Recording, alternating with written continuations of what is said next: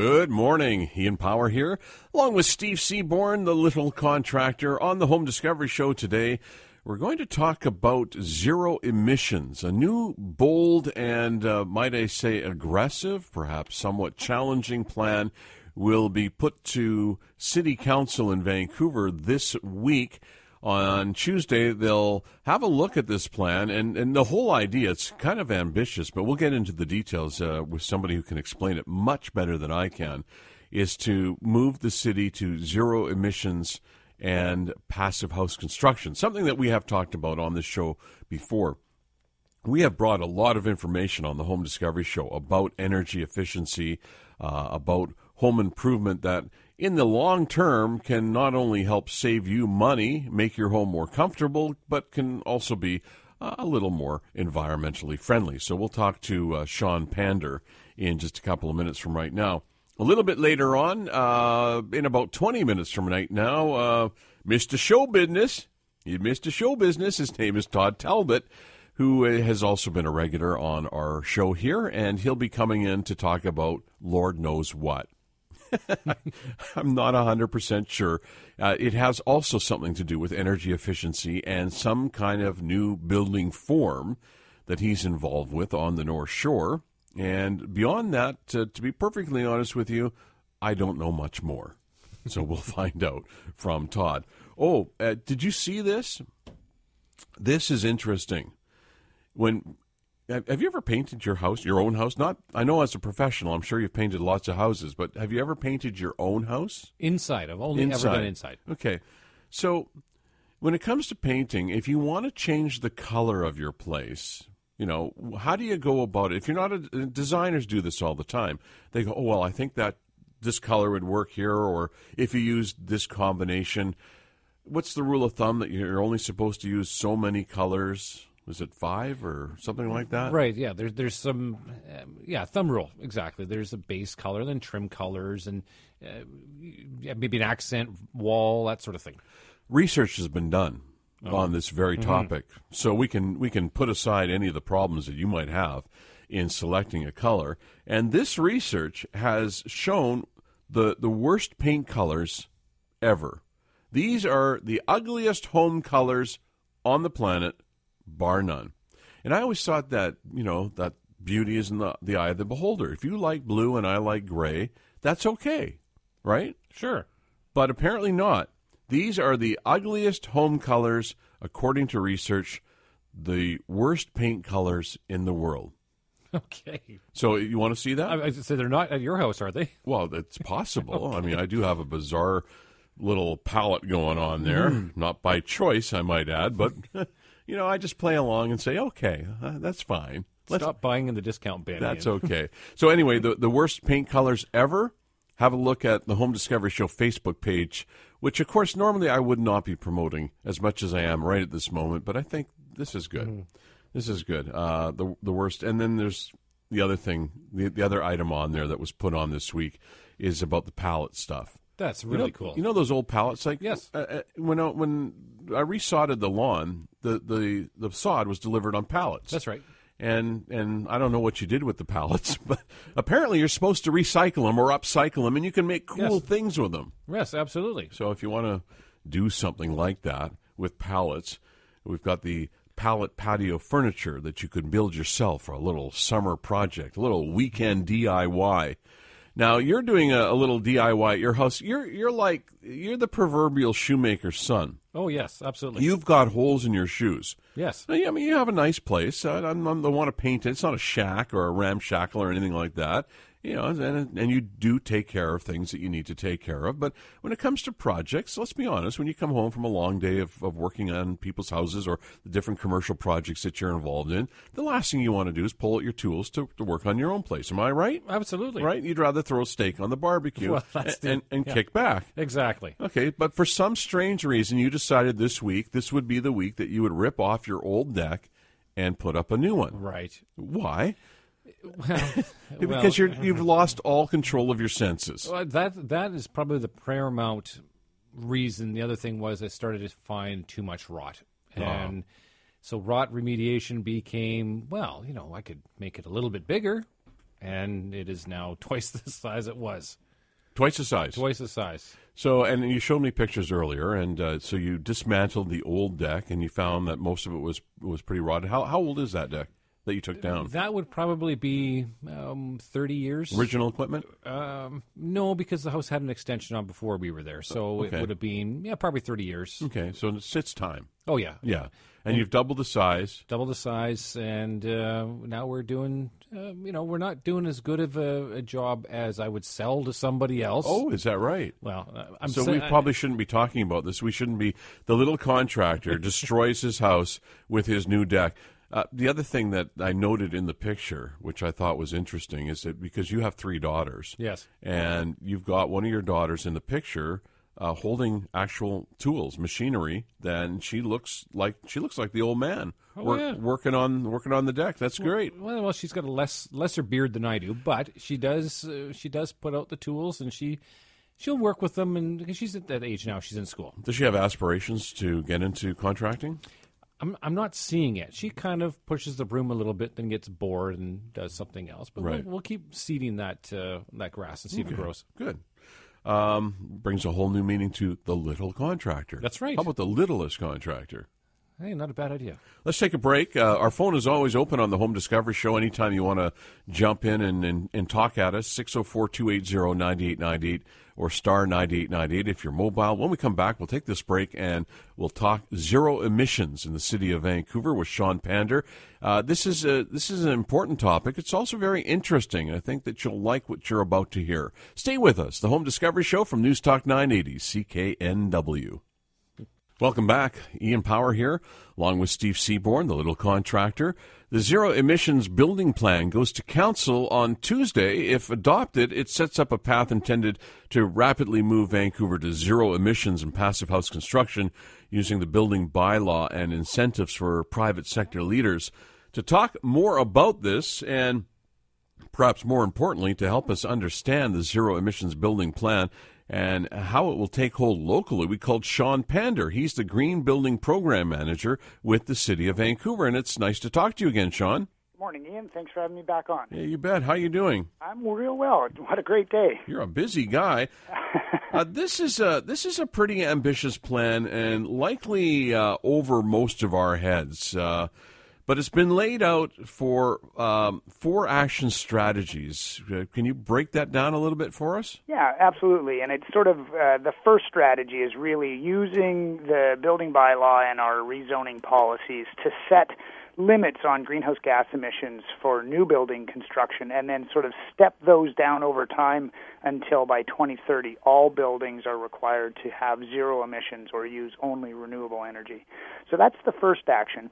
The second, third, and fourth actions really are about, if we're going to do this successfully, we're going to have to start building these buildings right away and sharing what we learn in doing that. So the next 3 actions are, the first one is just to call on the city and the Vancouver Affordable Housing Agency to start building to the Passive House Certified Standard wherever feasible, starting right away. So that starts to build that demand for the design and the components, get the trades, training programs going so that, people can build these buildings. The third action strategy is really looking at the private sector. And we did a lot of research and we looked at the city of Brussels. And what they did was they said, let's not guess the best way to do this. Let's encourage those private sector leaders to really start doing it, take some risks, and let's put some catalysts in front of them so that those leaders start building it. And then the fourth strategy really it's called capacity building. And that's like as the city and affordable housing agencies and private sector leaders start to build these buildings, let's have tools and a center of excellence where the design and the construction, lessons learned about what works, what doesn't, what's the best way to do this, how do you do it so that it's beautiful and cost effective at the same time as high performing. Mm-hmm. So really it's like set the limits, show some leadership, encourage private sector leadership, and then really build capacity through sharing of knowledge. Now, we've talked about Passive House before on this program with you and with others. Talk a little bit about the concept of Passive House and why Passive House technology opposed to LEED or some of the EnerGuide technologies that are available? Right. Well, really, what we did was we looked at what kind of buildings are getting built in the city, and really 82% of all new construction as a sort of by building area is residential. Now, whether that's like a detached house or, a high-rise condominium or apartment building. So really, most of what we're building is residential, and most of the energy use in those buildings is for heating. So we said, let's look at a standard that is simple, because really we were seeing and receiving evidence that for homeowners and condominium strata councils, complex systems, complex technologies, and complex systems very hard to maintain and keep operating sort of at their peak efficiency. So we said, well, let's focus more on sort of passive approaches, really good insulation. Let's build these buildings well insulated. Let's put super high quality windows in them. Let's make sure they're well air sealed, and then let's make sure we bring in lots of fresh air. But as we do so, we preheat that incoming air with the outgoing stale air. So really we were like, okay, this is what we need to do because this is how energy is being used. This is where all the emissions are coming from, that and hot water. But we looked at that and we said, what's the best standard? And really we looked around the world and we said, the passive house standard really is the standard that doesn't try to do everything. It says, let's focus really on super high-performing building envelopes that lead to high degrees of occupant comfort and really high amounts of indoor air quality. Well said. I really like the idea of passive house technology. First came to my attention about 5 years ago. And the thing that I wonder about this program that you're promoting right now and that the city will take a look at on Tuesday is this. We're talking about new construction, obviously. What about retrofitting to the passive house standard? Is that possible? It is actually the passive house standard. There's sort of passive house for new construction, and then there's a slightly different version for renovations of and major retrofits of existing buildings. So and the passive house standard, it applies to all kinds. It's not just about houses. House in German, which is where the standard comes from, speaks to buildings, right? And it is very much possible, and we're seeing a lot of that in Europe. What we're trying to do is we will encourage those retrofits, but what we want to do is use the new construction where it's the easiest to start building those that experience, getting the local window providers and insulation and all of the trades and supply chain sort of moving quickly in the provision of these really high quality building elements. And then once we are comfortably on that path, and that might take us a few years, really turn our attention to, great, now that we're building this momentum for new construction, let's start to look at how we do retrofits. Obviously, we're starting to do research in that area right now, but before we really move forward to put it into practice at any kind of scale, we're going to take a couple years of building that experience in the new building world. Let me ask you this. What, if any, opposition are you facing? Because the first thing that comes to my mind, and I'm trying to be devil's advocate here, is that if I'm a heritage conservationist, I'm going to be a little bit concerned about any kind of promotion of new construction only. Yep. Well, I mean, obviously this program doesn't happen in a vacuum within the city. We have incentives to retrofit heritage homes. We're looking at other tools to protect that, that neighborhood character and those buildings that make our neighborhoods really great to be in and create that diversity and that touchstone back to the way we used to build. So this is not about encouraging new construction. It is about when you are building new, let's build to the highest possible standard. And again, we're going to step that down over time, but really work with those leaders to start building the end buildings now, so we learn what it takes and we can get all the policy barriers out of the way. So again, this is a program that you don't take in isolation. There are other tools the city's working on developing and deploying to protect those beautiful old buildings we do have. When you're using materials, when you talked about using the best windows available, you talked about insulating so that it's really tight. So the quality of materials is very important. Is this going to drive the cost of construction way over the top? We don't believe so. Again, what we're looking at doing is, in the first steps we take, is take those easy-to-do first steps, that actually can have a fairly significant impact in reducing the amount of sort of fossil fuel-based energy. And what we looked at was in the sort of a high-rise sector, the extra requirements for windows and insulation and breaking all that. Like there's a lot of exposed concrete in our high-rise buildings, so to get away from that uninsulated slab ends and that sort of thing. Mm-hmm. All that extra investment in an improved building envelope is offset by the savings that you get from the complex mechanicals that the current requirements force you to do. So really, it break even. It's a break even in terms of construction, and then in terms of, and it's really important when you think of what does a house cost. We've also looked at, okay, but let's look long run. What that shift does, that savings, means there's more electric-based heat. Whether it's resistance heat because you need very little, or air source heat pump. So we've said, wow, we're going to shift to a more expensive form of electricity, but because we need so much less, that the operating costs stay the same. So what we've done is we've introduced these changes that haven't increased the capital cost or the operating costs. Oh, really? Will significantly reduce the greenhouse gas emissions. So in the high-rise buildings, I think we've really sort of found a sweet spot for that first step. Now, going all the way to passive house, there may be some incremental costs, but those long-term savings, the operating costs, not only from energy cost savings, but the maintenance of a passively designed and built building is significantly less as well. So that balances out, and really what we're looking at is we're not requiring people to go all the way to that standard. We're taking that voluntary leadership step, and we're going to put tools in place to make it effective for developers and for the city to do that.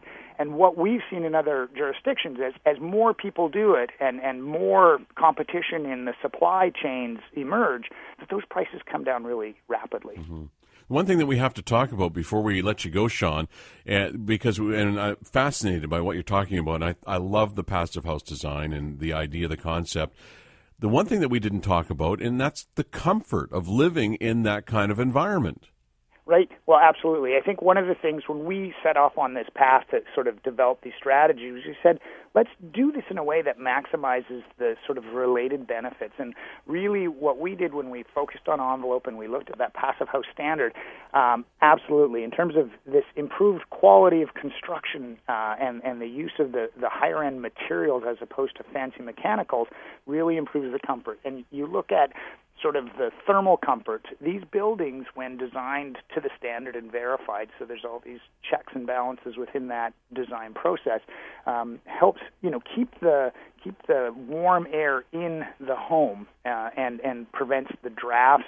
It also, when you sit next to a window, if it's a low quality window, you can get a chill off that window, even though the air temperature inside your home is warm. It's like the clouds, covering the sun on a spring morning. While the sun's out, you're warm, but as soon as you're not directly exposed to that source of heat, you can get a chill, even though the air temperature hasn't changed. So this higher quality windows means you can sit next to the window. You don't have a draft either from, air leak or from that cold window. As well, that it keeps the heat out in the summer. Insulation works both ways, right? Absolutely. We got to leave it there, though. Yeah, you bet. Sorry. You know what? We'll get you back. Good luck on Tuesday with the city presentation. Sean Pander is the Green Building Manager, Program Manager with the City of Vancouver, the Sustainability Group. Always informative, and I like this direction, and I wish you well with it. Great. Thanks so much, Ian. Thanks for your time.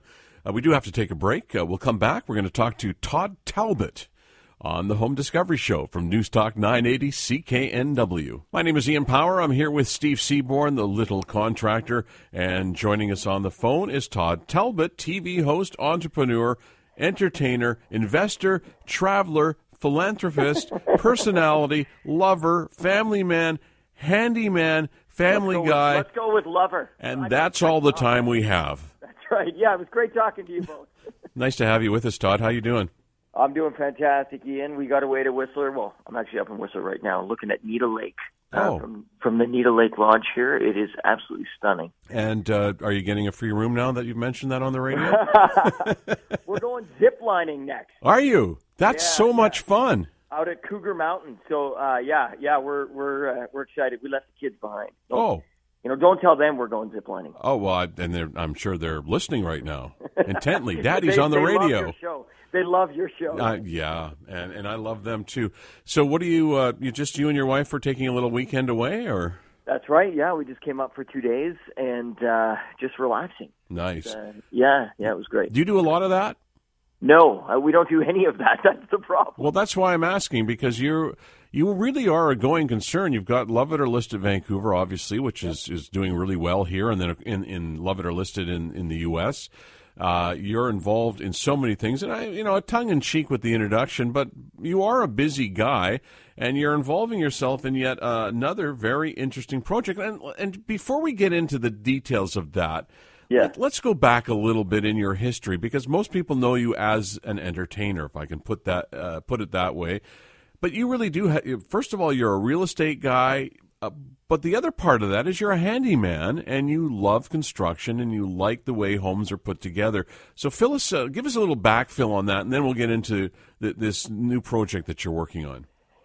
Yeah, I'm fascinated with home construction. I love to do it. It's my passion around homes is to be able to get in and actually roll up my sleeves and renovate either mostly properties that I've invested in. We've spent many years working on our house up in Lions Bay. I kind of got the bug about 12, 15 years ago. It's interesting because it's that kind of fascination with homes that landed me the gig on Love It or List It. I would just talk about real estate and, all aspects of it. And, the producer of the show, we used to sit around and have a scotch and talk about real estate. And, so when the show came to be, then, he gave me a call and said, I think this would be the perfect fit. But it's interesting because when we talk about real estate, so much of the conversation right now is about affordability and what's going on in the market and foreign investment and all of that side of the conversation. And one of the things that I think, and that's very important, but one of the things that seems to be missing is what we're building and how we're building it. Mm-hmm.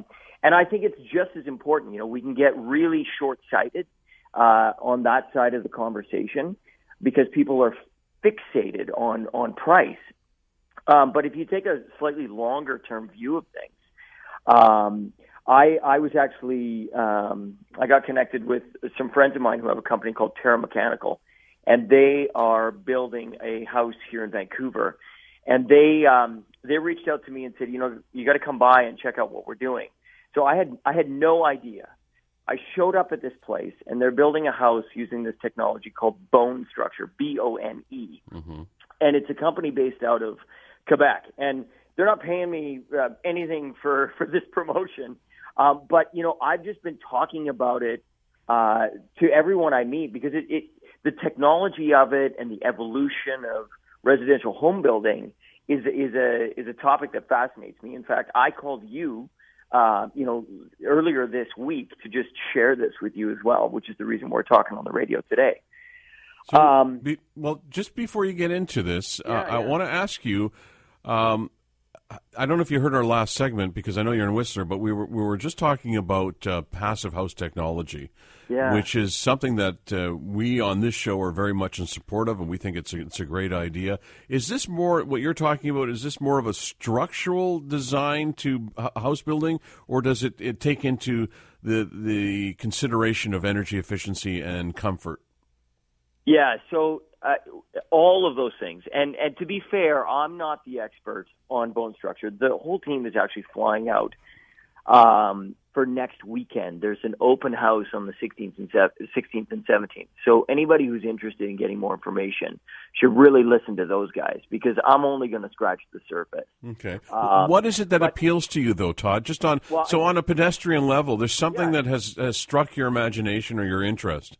Yeah, well, first of all, it's steel construction, which is very interesting because the first thing that hits you when you walk into the space is that it's clear span. So there's no supporting walls on the inside. And one of the things that I love about that is the adaptability.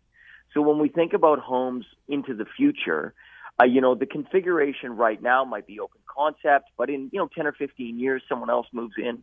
They want to add walls, take away walls. Well, you can do that without ripping down the home or doing major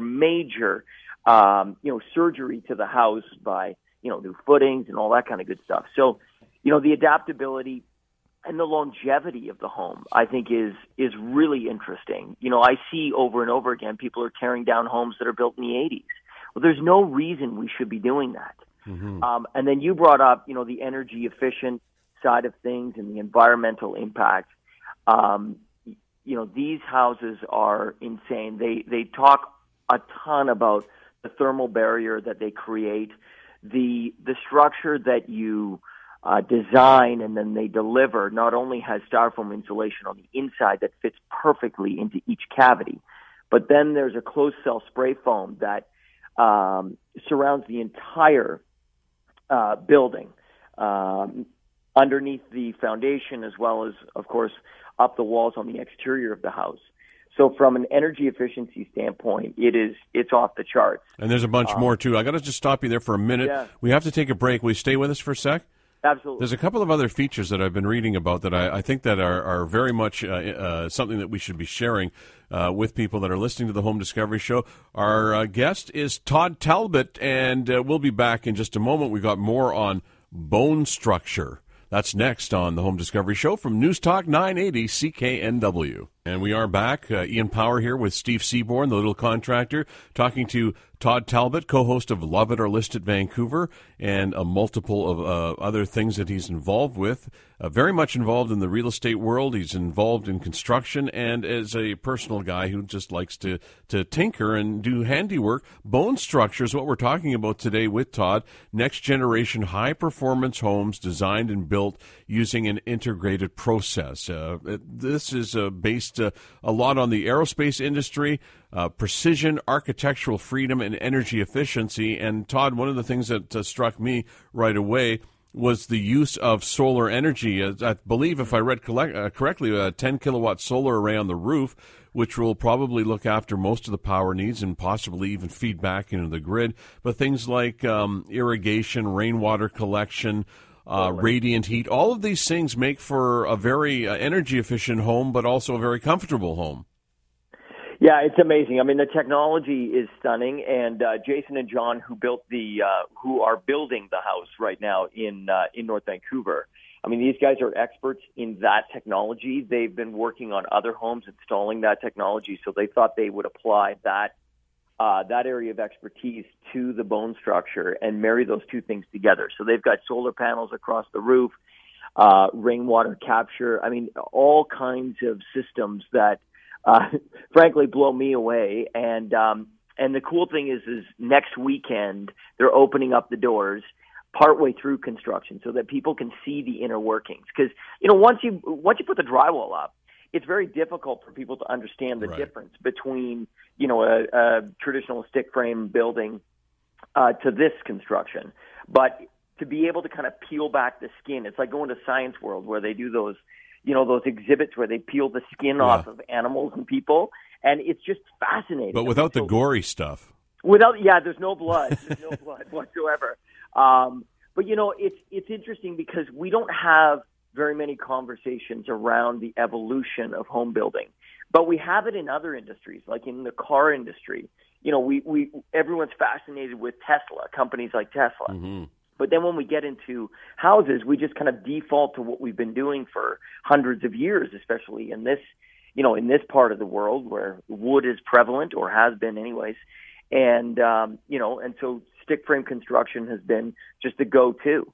So it's just interesting to see other things. And there's other companies out there who are doing, really interesting things. One of the other little anecdotal notes that I think was fascinating is the amount of waste that they create on site. So they don't have a bin on site. Oh, really? They took one pickup truckload to the dump. Wow. From the entire construction up to this point. I mean, it's just fascinating because everything gets delivered on the truck and you put it together like, remember, what was it, the Erectus sets or something like that? Do you remember back in the day? It's basically like Lego. You put it together and it's the precision of it. I mean, I'm sounding like a little bit of a nerd here, but everything is true and plumb. And I'm sure, Steve can appreciate this. You walk in when you're drywalling, you can have your kitchen laid out prior to anything being built because the measurements are going to be exact. Right. Every little bit is lined up. I mean, it's absolutely, I sound like I'm falling in love with these guys. But let me ask you this, though, Todd, because I wouldn't be doing my job if I didn't. And I like what I've seen. I like what I've read, and your description is very nice. I mean, they've got an electric charging station for your electric vehicle. All of that's very well. You talk about wood construction. Wood has been around for a long time. Wood has been, for the most part, let's not get into nickels and dimes, but wood has been accessible and affordable. Steel is expensive. How is this going to be a home only for the wealthy, or is there some way that they can produce a home like this that the average person will be able to get into? It's the first question that I asked them too, and obviously they're partway through construction, so we should circle back on that and look at the final numbers. But I think there's a few savings that happen in this process through savings on labor because it's very efficient to put up, so they're saving time in that sense. Jason and John's estimate was that it would be about 10 to 15% more in terms of construction costs. Okay. So, and those savings should be realized in the long term with the energy savings and that kind of thing. Exactly. So, I mean, it'll be interesting to look at the economics of it at the end of the day. And after, let's say, year one of the house being, fully functional. But I think it's a great point. I mean, it doesn't make any sense if people are spending ton more money, and it's not accessible to the average person building a house. I got two more questions for you, and then I'm going to let you go. First question is, where do you want to steer people? Is there a website? Is there where's the information? How can people access this next weekend? Yeah, so if you go to BONE structure.ca, you can register right there. You get all the information, the address, and stuff like that. The open house is on the 16th and 17th. Okay. I'll tweet it out too. So if you're on Twitter at Todd Talbot, and I'll tag you in, and we'll shoot that information out. Perfect. Okay, great. Now, second question. This is totally off topic. I didn't prepare you for this at all, but I've been wanting to ask somebody who could probably provide an answer, and I think you can.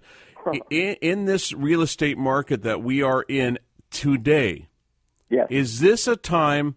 This may be the dumbest question I've ever asked, but I'm going to ask it anyway because I don't know the answer. Is this a time to buy and flip homes? Well, I think that's okay. So you're talking about actually flipping a home, right? Just buying up stuff, fixing it up, and flipping it. Is this the market to do it in? Well, if you have a crystal ball, then I could give you an absolute answer. I mean, the fact is that the market has been going up. As everyone knows, in a crazy way, shall we say, over the last number of years, and there's probably some more time in that, but no one knows how long. Mm-hmm.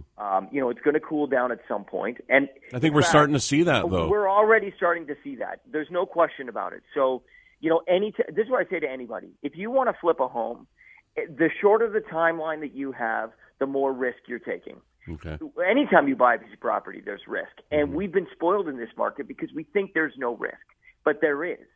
So I was talking to somebody up in Whistler about it yesterday.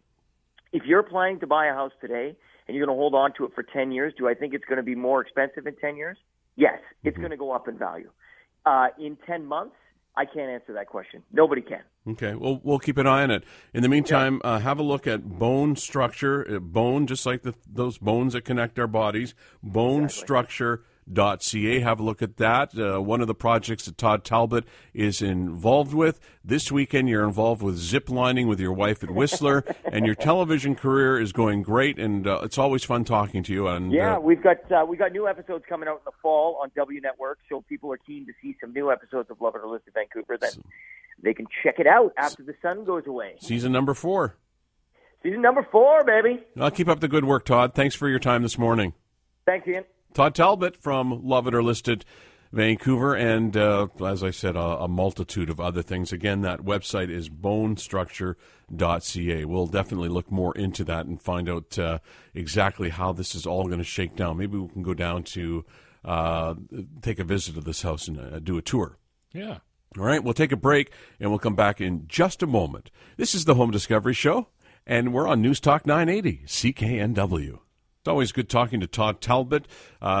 Today on the Home Discovery Show, we spent a lot of time talking about energy efficiency, and it's become so advanced and relatively easy to do. We talked about this years ago, late 70s, the conversation.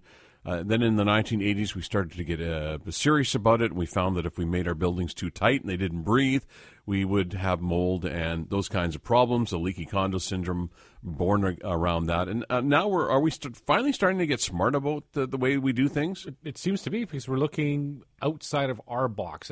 Environment conditions aside, we have to look other places. Europe has been a great help for getting things to come to us. Because of the technology availability, we look at prefabricated homes, look at the steel construction, look at anything other than, as Todd was saying, we've been doing Western platform framing, wood construction forever, because that's what we know. And we're not out of that. We'll still use wood because it's a renewable resource, and it's plentiful and relatively affordable. Steel, I am wondering how much that will cost at the end of the day. There are offsets, and you can't just say, well, steel and concrete are very expensive products. However, there may be an offset. So we'll watch this very closely and see how it unfolds. I am a big fan, as I mentioned. I've said it many times. I like the passive house philosophy. It makes an awful lot of sense. I like the fact that they'll go. And I cite one home in particular in South Vancouver, a Vancouver special that was retrofitted along the passive house lines, and using Environment Canada data from, I don't know if it was 50 or how many years ago, to put into a computer and model what you need to make this passive house work efficiently and very low cost to put together. So it's something to watch. Now, we mentioned earlier, and I've had a lot of emails, so I want to mention this again because science or research could be two different things, right? Research and science. But according to research, they have identified the ugly home colors that you probably want to avoid. What are the worst paint colors for your house? If you want to see that, you go to the Home Discovery Show page on Facebook. So get onto Facebook, do a little search for the Home Discovery Show, and it's the first item on our news feed. And just under that is the do-it-yourself palettes, little patio fun DIY stuff on the weekend if you're looking for things to do around your place. Like you need me, or Steve for that matter, to tell you what to do on the weekend. Listen, if you don't have anything to do, feel free to come over to Steve's place and help him build his new deck. What do you got on the barbecue? Whatever you're bringing.